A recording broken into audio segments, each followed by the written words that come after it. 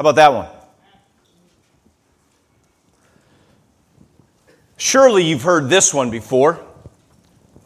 Indeed, I count everything as loss because of the surpassing worth of knowing Christ Jesus, my Lord.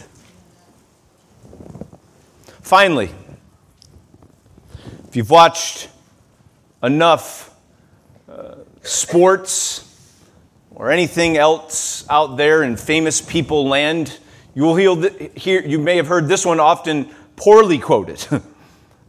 I can do all things through Christ who gives me strength. Have you heard that one before? What do all these sayings, verses, have in common? They all come from the book of Philippians. And we begin this book today together. Over the next 3 months or so, we will be in the book of Philippians. A sweet book, Jesus-centered book, gospel-rich book, joy-giving book for the people of God. Who's excited to be in the book of Philippians today? Especially after Ecclesiastes. All scripture is God-breathed, amen? So today, we open up the book of Philippians. So grab your Bibles, chapter 1, verses 1 through 11. I'm going to read today. Trust over the next 3 months that the Lord is going to speak to us. Let's see how he does so in these opening verses. Chapter 1, verses 1 through 11. You can follow along with me. You can follow along by reading in your own Bible or up on the screen. You will see the words. Here's what Paul says. Verse 1. Paul and Timothy, servants of Christ Jesus, to all the saints in Christ Jesus who are at Philippi, with the overseers and deacons, grace to you and peace from God our Father and the Lord Jesus Christ. I thank my God in all my remembrance of you, always in every prayer of mine for you all, making my prayer with joy because of your partnership in the gospel from the first day until now. And I am sure of this, that he who began a good work in you will bring it to completion at the day of Jesus Christ. It is right for me to feel this way about you all, because I hold you in my heart, for you are all partakers with me of grace, both in my imprisonment and in the defense and confirmation of the gospel. For God is my witness, how I yearn for you all with the affection of Christ Jesus. And it is my prayer that your love may abound more and more with knowledge and all discernment, so that you may approve what is excellent, and so be pure and blameless for the day of Christ, filled with the fruit of righteousness that comes through Jesus Christ, to the glory and praise of God. This is the word of the Lord. Amen? Amen. Let's pray together. Almighty, gracious Father, since our whole salvation depends on our true understanding of your word, grant that our hearts, Lord, would be freed from worldly affairs right now, that we may hear and understand your holy word with all diligence and faith, so that we might rightly discern your gracious will, that we might cherish your will and live by it with all earnestness, to the praise and honor of Jesus Christ. We ask this in his name. Amen. The book of Philippians. It's a letter written by someone to a particular recipient for a particular reason. Okay, I want to introduce you to these important people and purposes as we get started. We see right from the opening verse that Paul is the primary author. We see Paul and Timothy mentioned here, but Paul the apostle is the primary author of this letter. Right? In these 13 letters, Paul would typically introduce himself as an apostle. Right? This apostle, he calls himself the least of the apostles in some place, but nonetheless, Paul would often introduce himself as an apostle, thus establishing who he was and also establishing his credibility for writing. Paul was an apostle, but we see here that Paul introduces himself in this letter not as an apostle, but as what? A servant. Paul and Timothy, servants of Christ Jesus. Paul sees himself as a servant. Better translated, a slave of Jesus, a bondservant or a bondslave. Paul is saying, as he introduces himself, this: I'm a servant of Jesus. I belong to him. He bought me at a price, the price of his own blood. He is my master, and to him I am submitted, and I will posture myself toward him completely with humility. That's who Paul is. He is a servant of Jesus. And I think even here we get a picture of what not just Paul is in his understanding, Paul and Timothy, but we also get a picture right away of what it means to be a Christian. As Paul introduces himself, he introduces us who know and trust in Jesus. We are his servants. We are his bondslaves. We belong to Jesus. We've been bought at a price. He is our master. And we posture ourselves toward him in full submission and humility, and we do so gladly. Amen? We know who Jesus is. He's king. And we know who we are. We are his servants. He is our master. And then he goes on to tell us who he's writing to. Paul and Timothy, servants of Christ Jesus, to all the saints in Christ Jesus who are at Philippi, with the overseers and deacons. Paul is writing to the church at Philippi. Philippi was a Greek city. You may go back to the book of Acts. In chapters 15 and 16, you see kind of how this whole relationship with these people in this church started. It's actually a wonderful account with the conversion of Lydia and the Philippian jailer who asked that question, right? What must I do to be saved? You talk about a powerful question. So I would encourage you to go back and read Acts chapter 16 to understand kind of the backdrop of who these people were.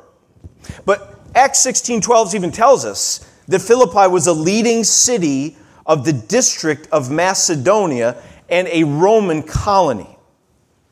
Philippi was named after Philip of Macedon, which would have been the father of Alexander the Great. So this city was a city of great prominence.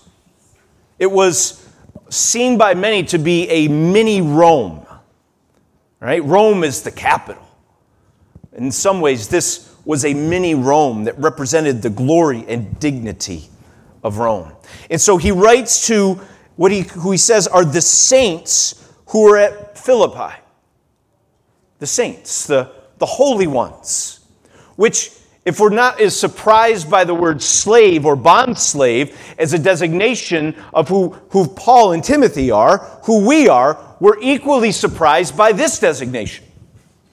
He calls these Philippians, these Greeks who have come to know Jesus by faith, he calls them the holy ones, the saints. Gives us a picture of what Christ makes us to be. as well as we embrace him by faith.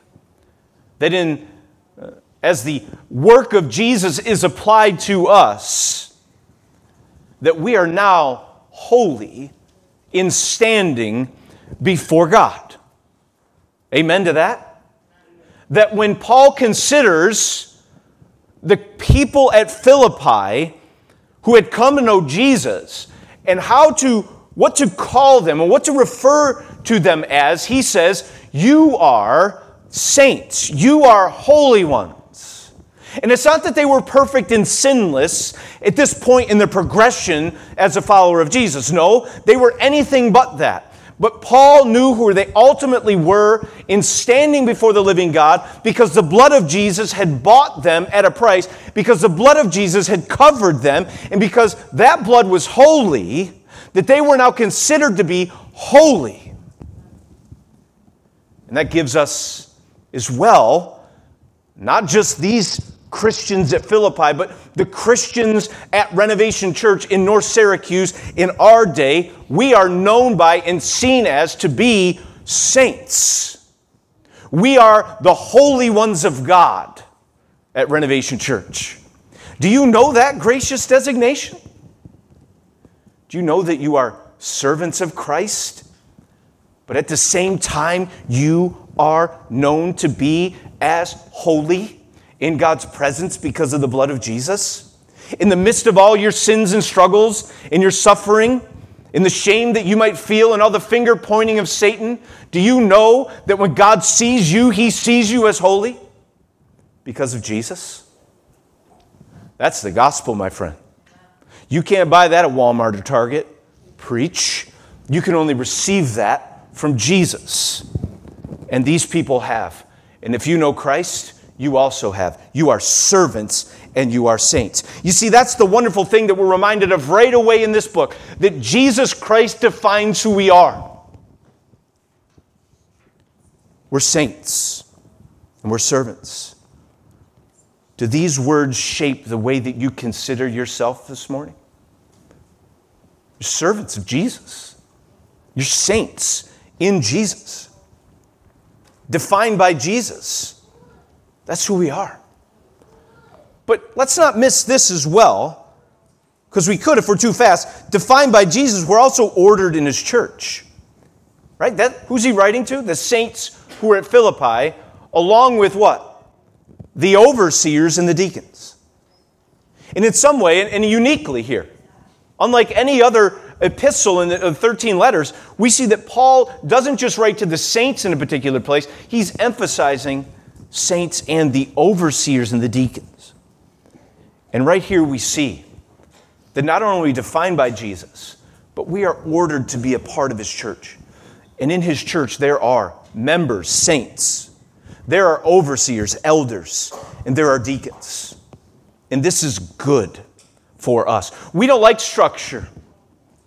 We don't like order. Right? We don't trust it. It must be bad. It must disrupt true freedom. But what we see here and reminded of once again, that God's good design for his people is that there be shepherds and overseers, that there be deacons who serve and give themselves to enabling the elders to focus on the ministry of the word and prayer. And are there ever saints and members in those who belong to the body of Christ and share in that fellowship together? That's who we are. And this is how God has ordered us. And so we meet Paul. We meet the Philippians in an introductory fashion. And before I move on to the rest of the passage, I think it'd be good to introduce maybe three main themes that we see weaved through this book. Paul, in writing from prison in Rome to these Christians, has at least these three purposes. Number one, he wants to promote unity in this church. You'll see it. Division is at least a danger for them. He says, I want to promote unity in the church. Number two, he wants to address an ongoing attack from false teaching. We're going to see false teaching. Right? It's always the constant possibility and issue that we have to face in the church, that false teaching would creep in. And he's writing to address that. And then last, as we'll see, there's such a saturation of joyful anticipation in the book, such hope in the book. He wants to remind the Philippians of the soon and coming day when Jesus would return. We'll see that often. That their lives are characterized and motivated by and are directed toward the second coming of Jesus. So as we read this book, don't be surprised when Paul is addressing division and promoting unity. Don't be surprised when he is correcting us of false doctrine and pointing us to the real truth about Jesus. And don't be surprised and actually be looking out for encouragements about the soon and coming return of our Lord Jesus Christ. Amen? This is the introduction. He's introducing himself. He's writing a letter. And right away we are confronted with, in a comforting way, such a deep, meaningful connection that Paul has with his church. I don't know if you got that as I read these opening 11 verses.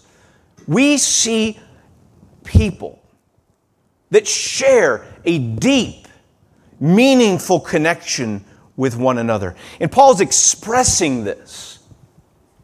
Such a personal, meaningful, affectionate opening passage. And he expresses this in verses 3 through 5 by expressing gratitude to God for the Philippians, right?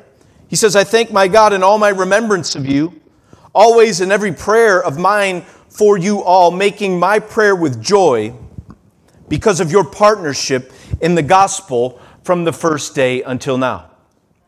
Paul is grateful for these people. Paul is grateful for this church. He knows, as he reflects in prison,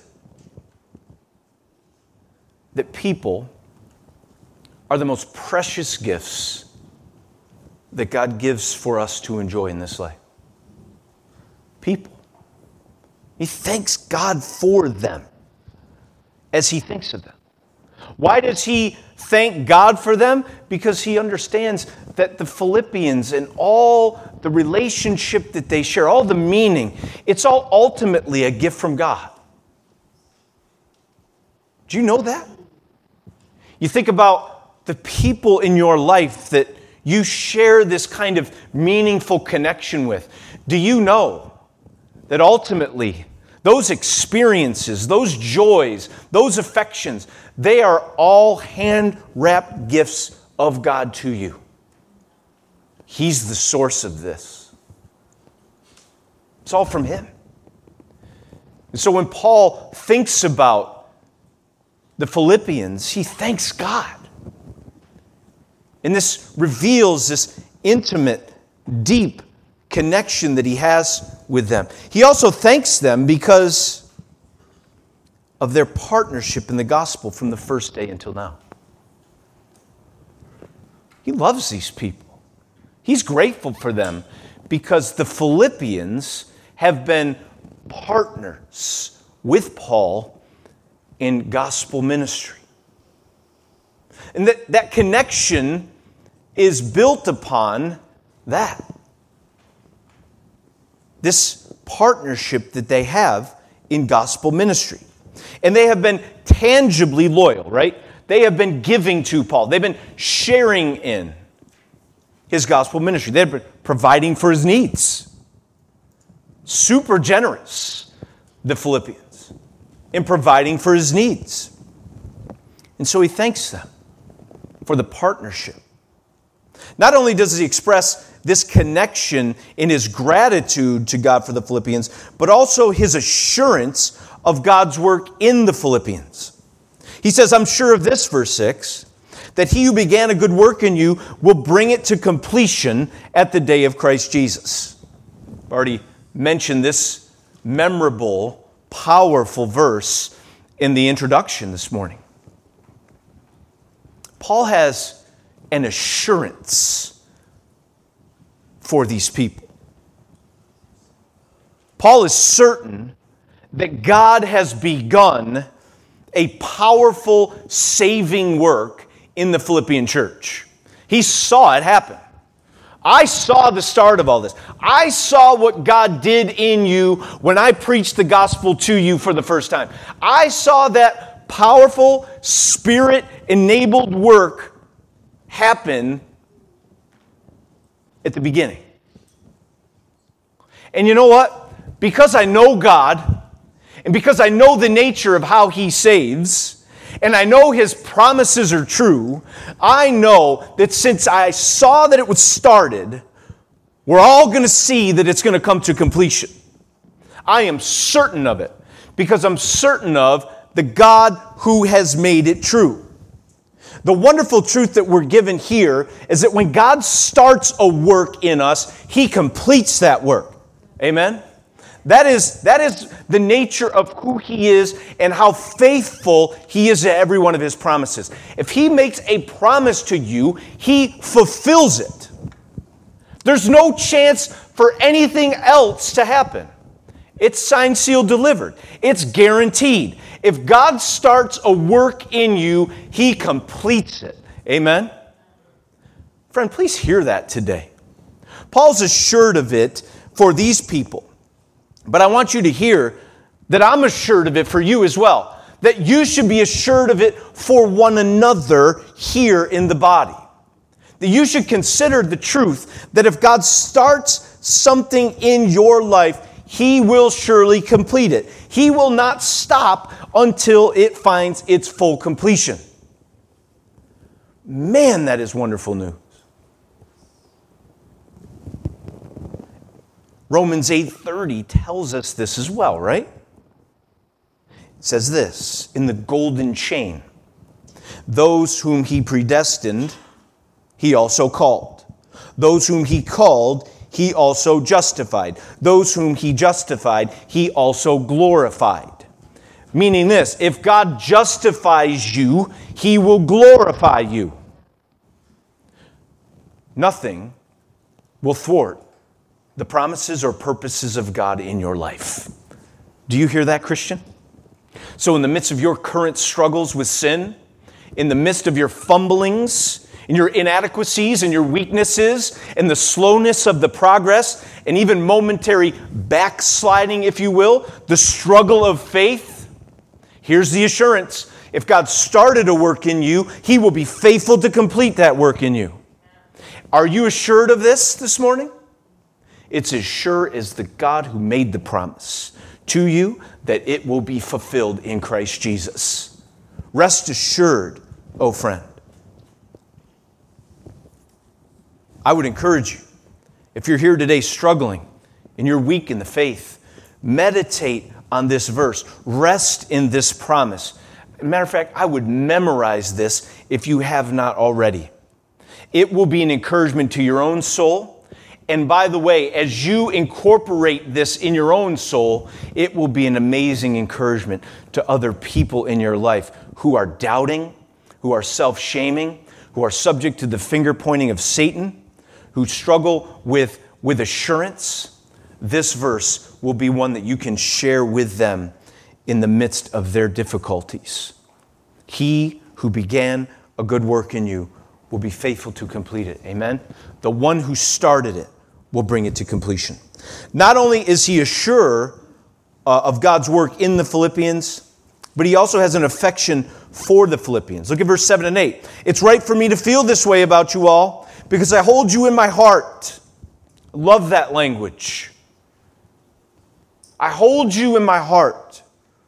For you are all partakers with me of grace, both in my imprisonment and in the defense and confirmation of the gospel. For God is my witness how I yearn for you all with the affection of Christ Jesus. Do you feel the tone of that?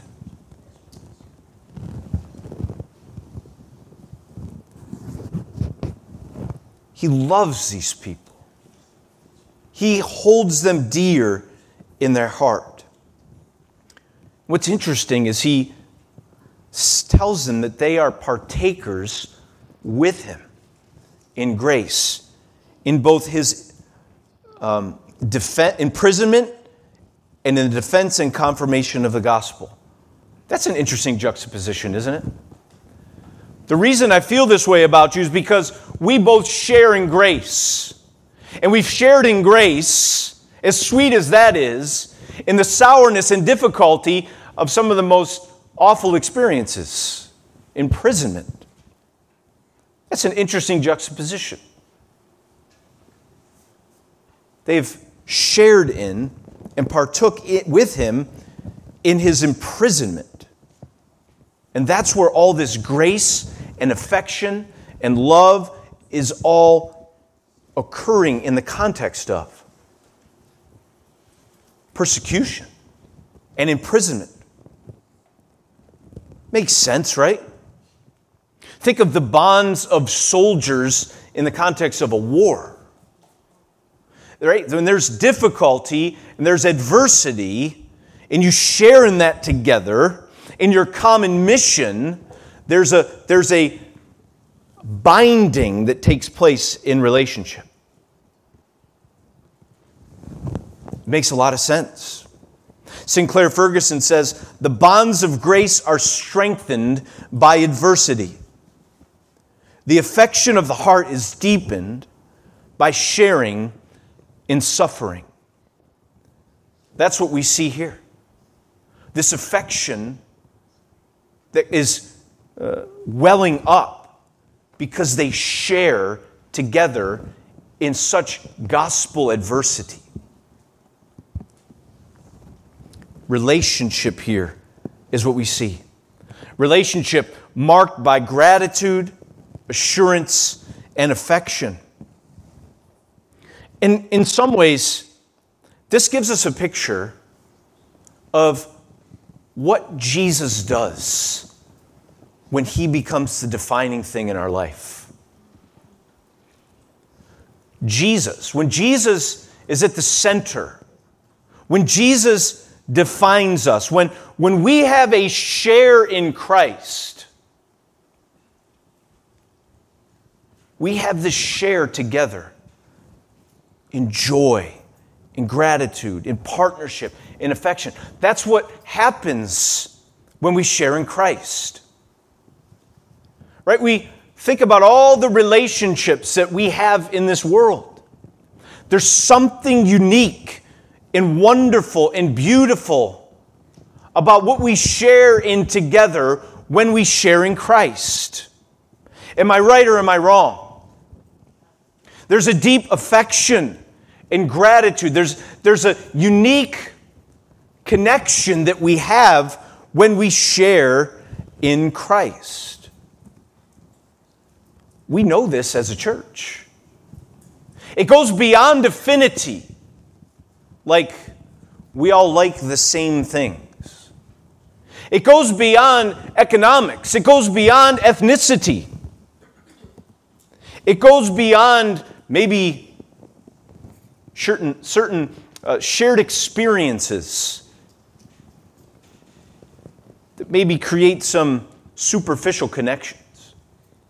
But when we know Christ, when we share in him, it binds us together in a uniquely meaningful way.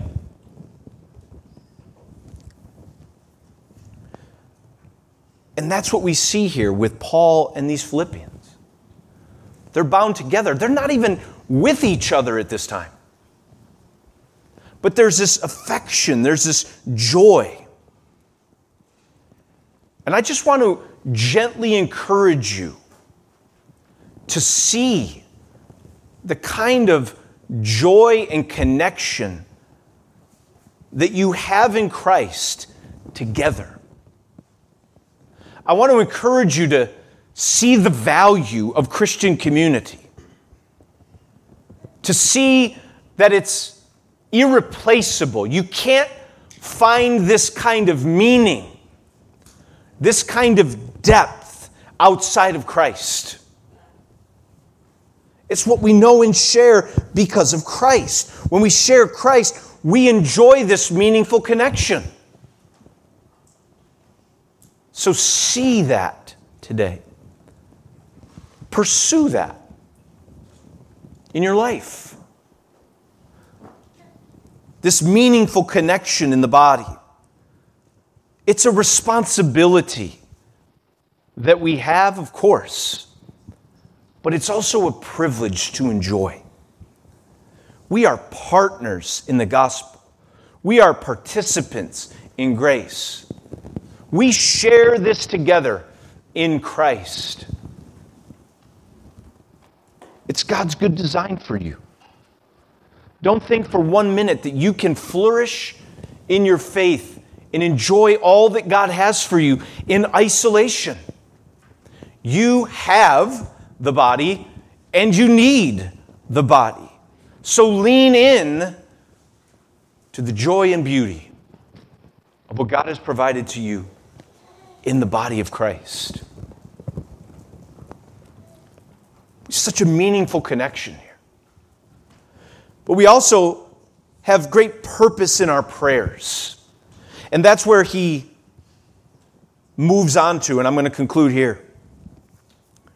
He, like he often does in the beginning of a letter, goes on to pray, or at least share what he's praying for in the lives of the people that he's writing to.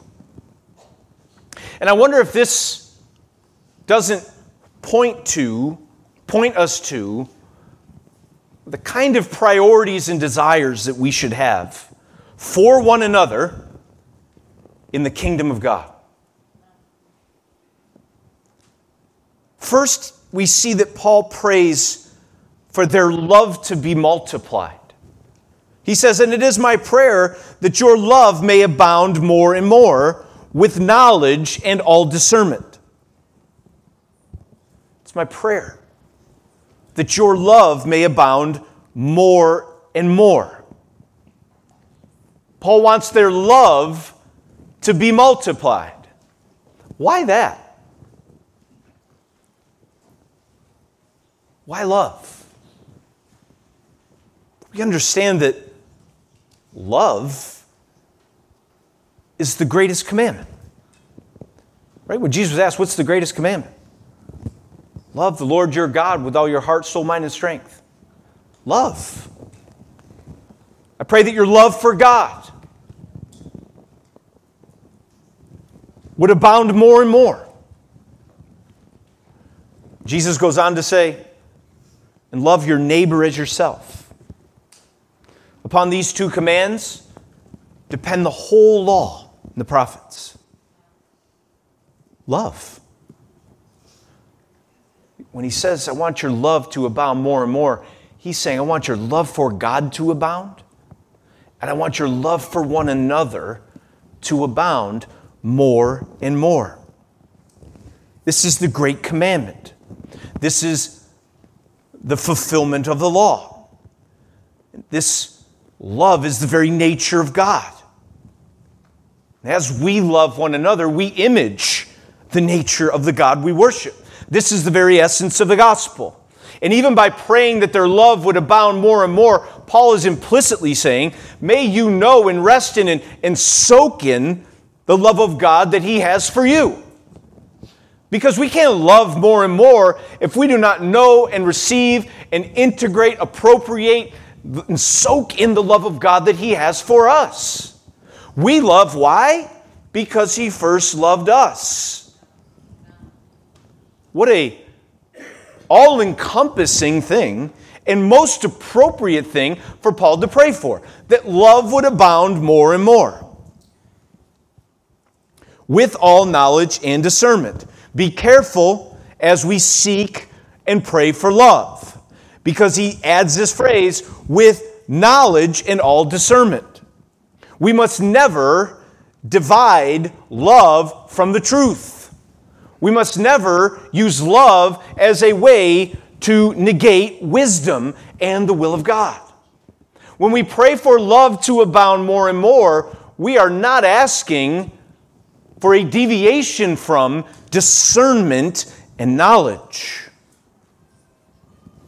We understand this for sure, that when we think about the best way to, and most appropriate way to apply God's love in our relationships, man, it requires a lot of discernment and knowledge.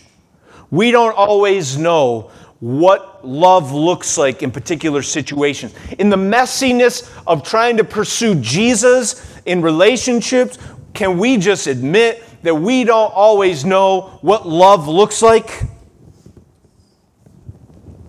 And so as we pray for love to abound more and more, oh, how we want love to be coupled and married to discernment and knowledge.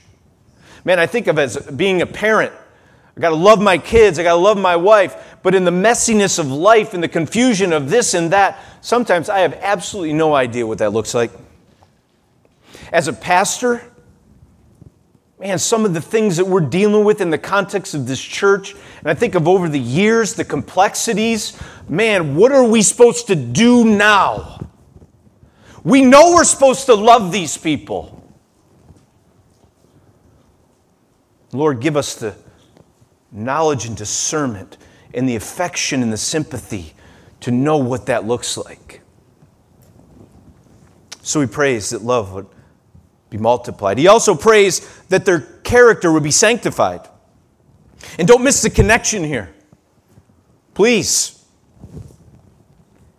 Pray that love would abound more and more so that you may approve what is excellent and be so pure and blameless for the day of Christ, filled with the fruit of righteousness that comes through Jesus Christ. When Paul prays for the Philippians, he prays that love would be multiplied so that their character would be sanctified. So that their character would be sanctified. In summary, Paul wants them to be holy.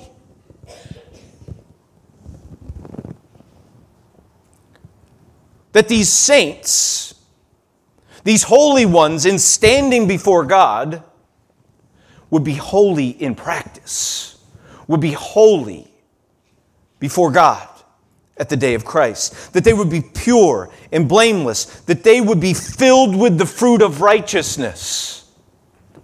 What a beautiful prayer for them. Unless we miss this, we must not disregard the connection of love and holiness. Careful. Careful.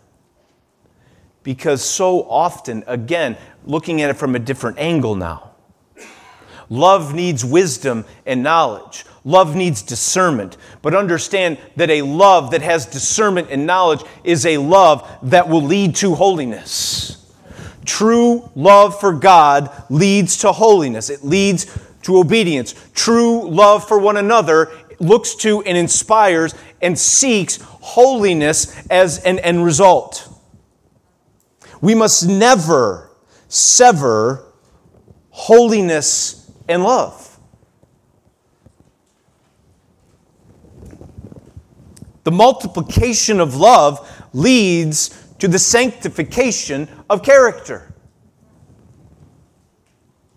That to love someone is to desire for them God's best for them, not just their preference. To desire eternal joy, not just temporal joy. Love always leads to conformity to the law and the nature of God. Don't let culture dupe you into thinking that love means let people sin. That's not love. I don't mean to be the bad guy this morning. I mean to set in order kingdom priorities with the nature of true love in Christ Jesus. And let's not forget what love is ultimately and how it was most wonderfully demonstrated for us. Jesus' death on the cross. Holy love that dealt with our issue, our sin and rebellion. Jesus had to die for our sins in accordance with the Scriptures. Sin is the issue, and love is the remedy. But love leads to holiness. It does not negate truth. It does not minimize the need for purity. Love leads us to faithfulness in the will of the Lord. And that's what Paul prays for. May your love abound more and more, so that you will be like Christ, holy. And then he ends by praying that God would be glorified. May God be glorified in the Philippians. These are the priorities and purposes of the kingdom. And that's what Paul's praying for. May your love abound. May your character be conformed to Christ's image, filled with the fruit of righteousness, the day of Christ, and ultimately may God be glorified in you. These are comprehensive kingdom priorities. Are these your desires? People ask you, how can I pray for you? What are your first thoughts as you answer that question? When you think about people in your life that you love and you're praying for them,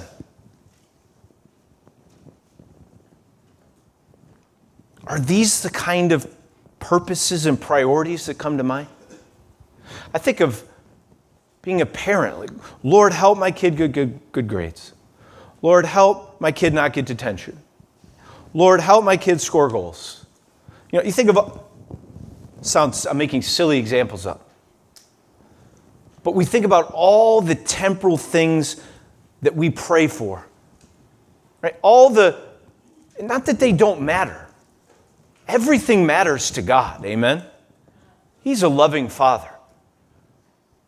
But I think of all the temporal desires and prayers and things that we pursue and all those priorities, how they pale in comparison to the priorities that are set before us here. And I wonder, parents, as you think about your children and spouses, as you think about your spouses, husbands and wives, as you think about your fellow small group members in the body that you're in small group with, just as you think about relationships,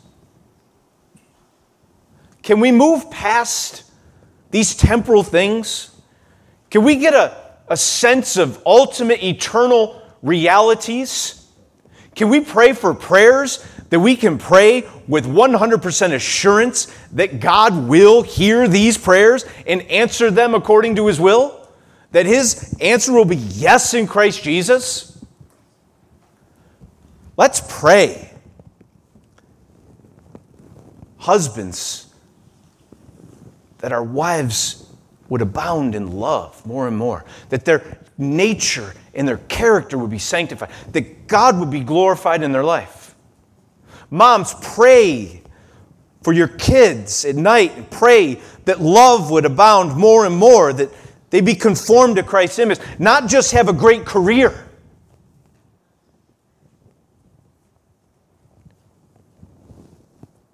Pray for these kingdom purposes and priorities. That's what Paul's given us here.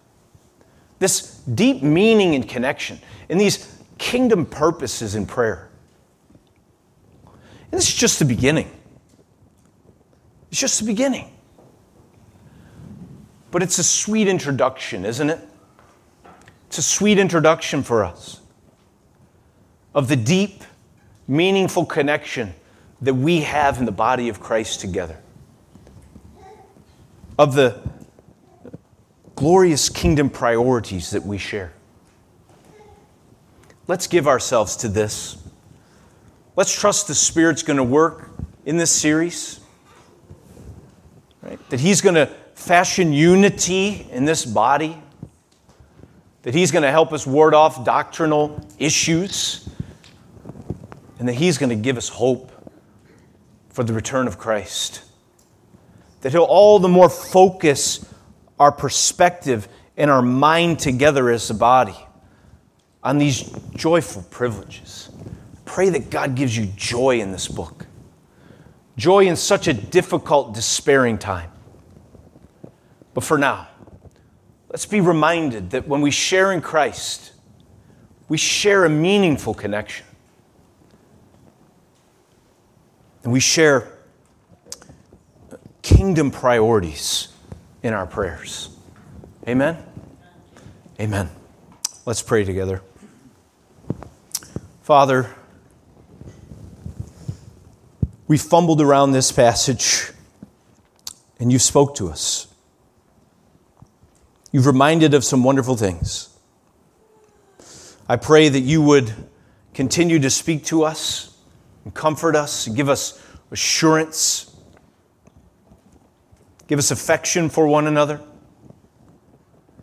Deepen our partnership and participation in grace. Lord, continue to help our love abound more and more. Sanctify us in Christ. Be glorified in this church, we pray. In Jesus' name, amen. This time we have the privilege to come together and have fellowship, to have meaningful connection together at the Lord's Supper. 1 Corinthians 10, 16 and 17, Paul says this. He asks two questions. And in these questions, he gives us an implied answer. The cup of blessing that we bless, is it not a participation in the blood of Christ? The bread that we break, is it not a participation in the body of Christ? Yes, it is. Amen? Together, in this cup and in this bread, we participate in the body and blood of Christ. We have fellowship with Christ and one another. And we come to the Lord's table as servants and saints by faith. And thus, we are made partakers of Christ's body and blood with all his benefits to our spiritual nourishment and growth in grace. Amen? That's what happens when we come to the Lord's Supper. We participate. We have fellowship in Christ together, and he is with us. He nourishes us, and he causes our growth in grace. That's good news, friend. Amen? I'm going to encourage the ushers and servers to come forward. They're going to stand on each side. If you're here today and you know Jesus, you have embraced him by faith, and you have been baptized into his church, you are welcome to come and partake of this body and blood, this cup and bread. If you're here today and you have not placed your faith in Christ, you need to know more about what that means. You've not been baptized. You'd like to understand what baptism is. Please know that we would love to have a conversation with you. We would love to introduce you to Jesus, share the good news of the gospel, and also prepare you for the waters of baptism. But for this meal, it's for those who have been baptized and have placed their faith in him. So let's pray one last time, and I'll invite you to come forward down the center aisle, take the elements, return to your seat, and wait as we will participate together. Father God, we thank you so much for just all the goodness, sweetness, and nourishment that we have together at this table. We remember your atonement, your sacrifice, your death in our place that paid for all of our sins. We remember in such a way to repent and turn from our sin. And we turn to you in faith. We come to you in weakness. We come to you with expectation to be nourished and strengthened that we might love you and obey you more. Fill us with the Spirit. Give us gratitude, Lord, as we receive. In Christ's name, amen. Friends, please stand, come forward, and receive.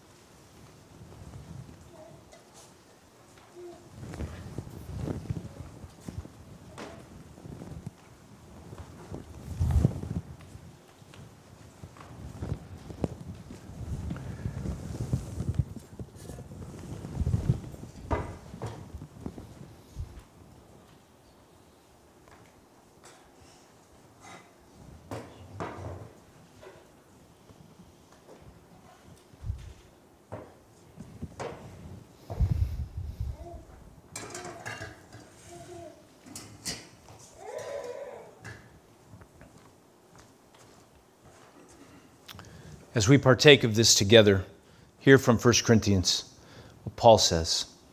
He says, For I received from the Lord what I also delivered to you, that the Lord Jesus, on the night when he was betrayed, he took bread.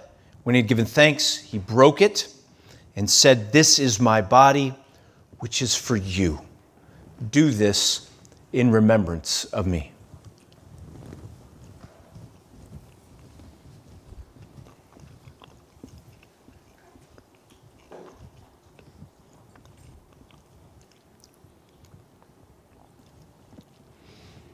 In the same way also he took the cup after supper, saying, This cup is the new covenant in my blood. Do this as often as you drink it in remembrance of me.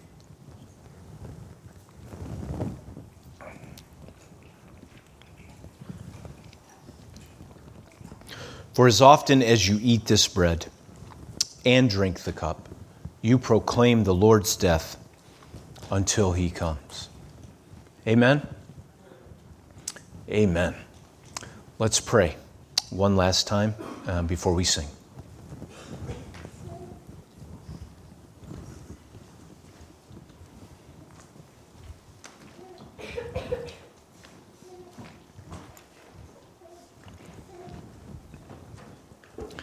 Our Father,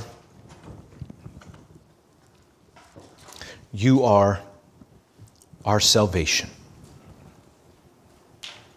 You saw our state, you saw our need, and you provided perfectly and sufficiently in your Son, Jesus Christ. All praise and glory be to you. We pray this in Jesus' name. Amen. Friends, let's sing together. Stand.